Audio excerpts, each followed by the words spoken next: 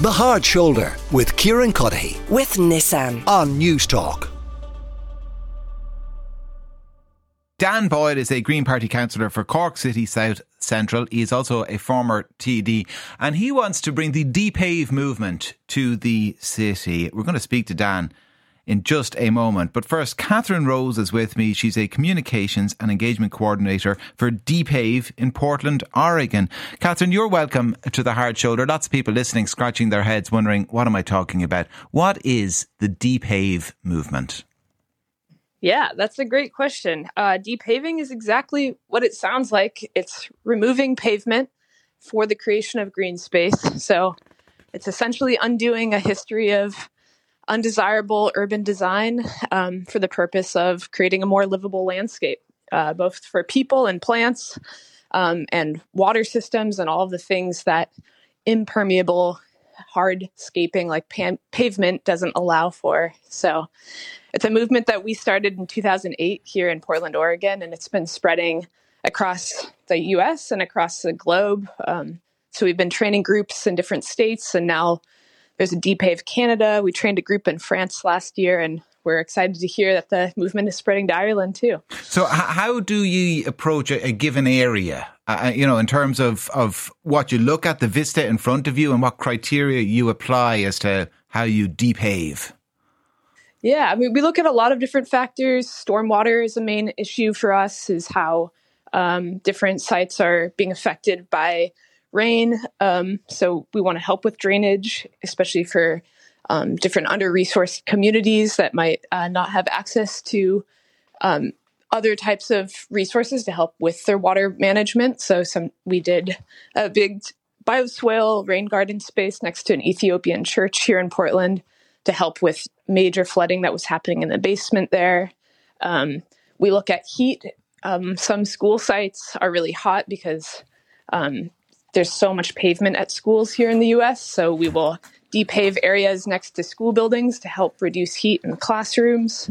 But overall, what we're really looking for in a site in general, is what community we're serving and having our resources make the most impact. So we're working with historically disenfranchised groups that have been impacted by legacies of systemic racism and other issues in urban design. So that kind of impact on floodwaters is something that we would have felt in this country, and we've had urban flooding over the last few years, and what has been suggested in some cases is that it's been more acute because kind of back gardens to a large degree have been kind of paved over with just patios and stones or whatever it happens to be, or artificial grass, and you don't have the natural soakage, and it just pushes that rainwater kind of further down the street to the low point, and you get more acute flooding.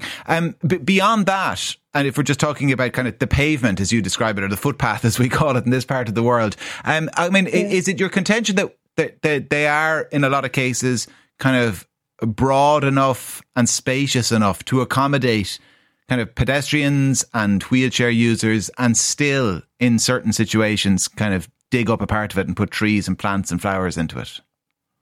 Yeah, definitely. I mean, I think there's more creative solutions than pavement for our roadways and our pedestrian areas. There's permeable pavers that can still be wheelchair accessible. In general, in the States, we just deal with really wide roads. So roads in general could just have more green space incorporated into them. But there's definitely enough space to be rethinking our built landscapes to incorporate plants and reduce pavement. So I think there's a lot of different issues. Yeah. Well, private landowners and also roadways. And yeah. I mentioned Dan Boyle, the Green Party Councillor for Cork City South Central, who's with us now.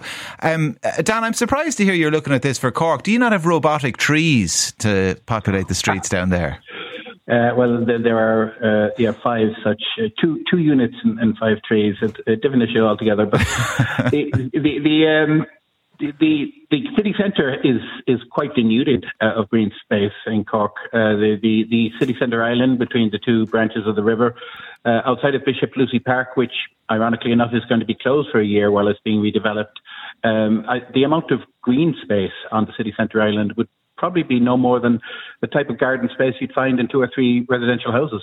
And we really need to open up the space again. We're not talking about replacing pavements and footpaths. We're talking about opening up space that has been covered in the past. And in the 1980s, there was a trend towards concreting and tarmacking a lot of spaces because congregation areas were thought undesirable and the like. The thinking was very perverse and it sent us in the wrong direction.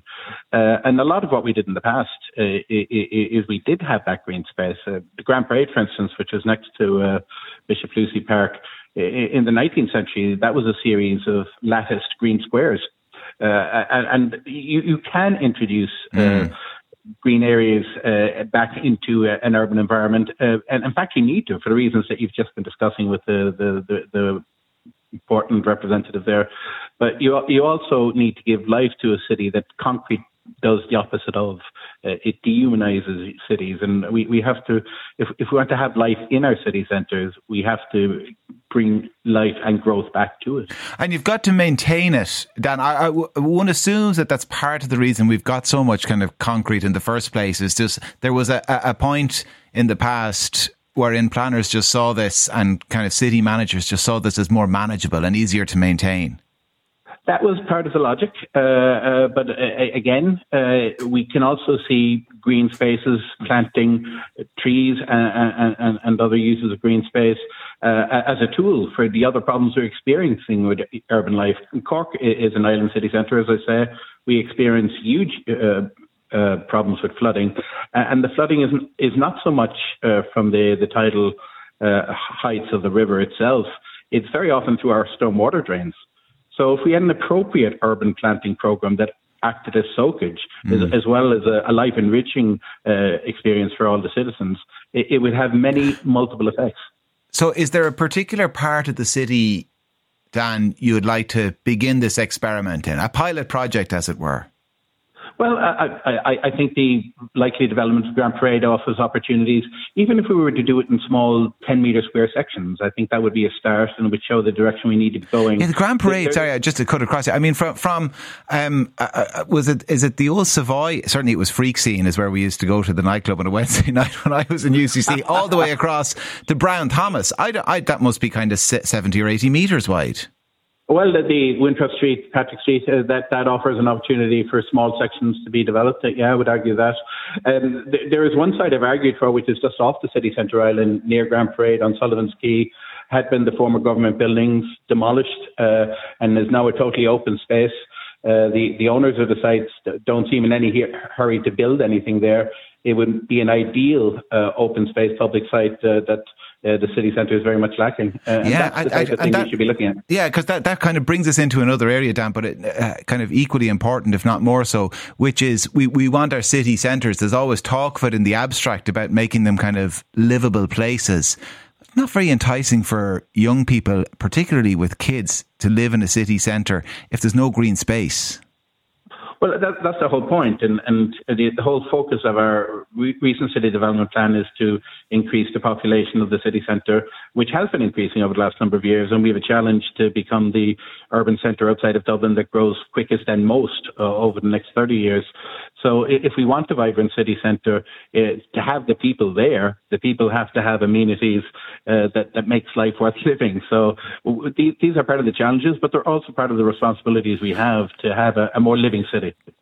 Dan Boyle, Green Party Councillor for Cork City South Central. Katherine Rose, Communications and Engagement Coordinator for Depave in Portland, Oregon.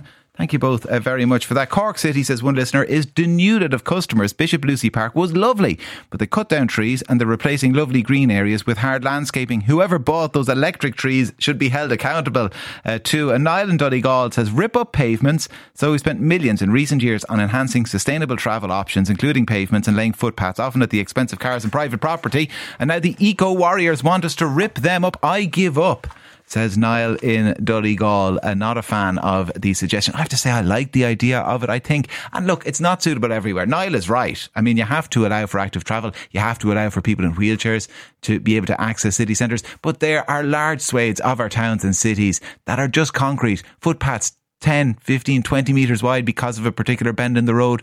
Dig some of it up. Put some trees into it. The Hard Shoulder with Kieran with Nissan. Weekdays from 4 on News Talk.